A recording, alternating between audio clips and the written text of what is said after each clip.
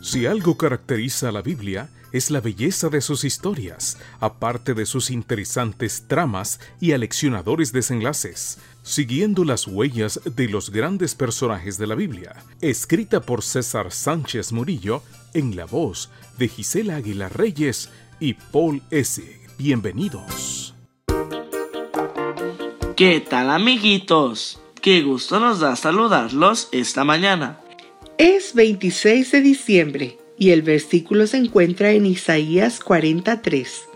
Una voz grita: preparen al Señor un camino en el desierto, tracen para nuestro Dios una calzada recta en la región estéril. Juan el Bautista. Los 4 evangelios atribuyen las palabras de Isaías a Juan el Bautista, así que no hay duda que él es su cumplimiento. Juan el Bautista constituye el eslabón entre el Antiguo y el Nuevo Testamento. Jesús se refirió a la relevancia de su misión con las siguientes palabras: les digo que entre todos los hombres ninguno ha sido más grande que Juan. Sin embargo, el más pequeño en el reino de Dios es más grande que él. Lucas 7:28. Es decir, Juan cumplió a cabalidad su misión, pero se quedó a días de ser testigo del mayor acto de amor cuando Jesús murió en la cruz.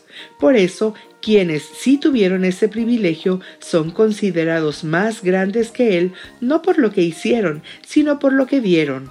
Ellos coincidieron con el gran tema que los profetas anticiparon. La función de Juan el Bautista se enmarca en la antigua costumbre que databa de siglos de que previo al viaje de un monarca por su territorio enviaba a hombres con días de anticipación para que removieran las piedras que impidieran el paso o cualquier obstáculo que no permitiera el avance fluido. La tarea incluía nivelar el camino, de tal manera que el viaje fuera placentero para la comitiva real.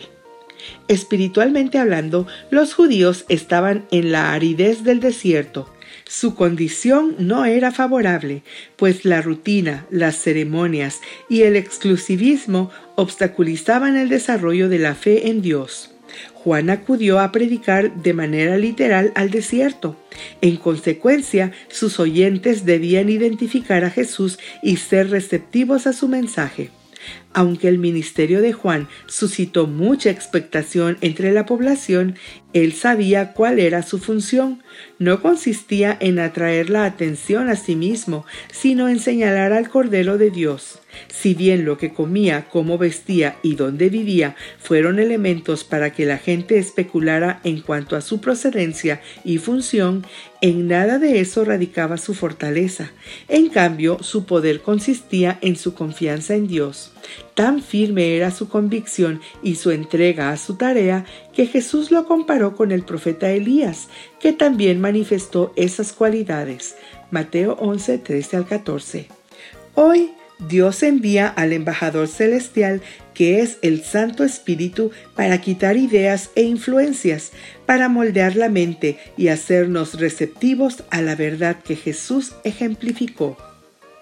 Que hoy tengas un excelente día. Hasta mañana.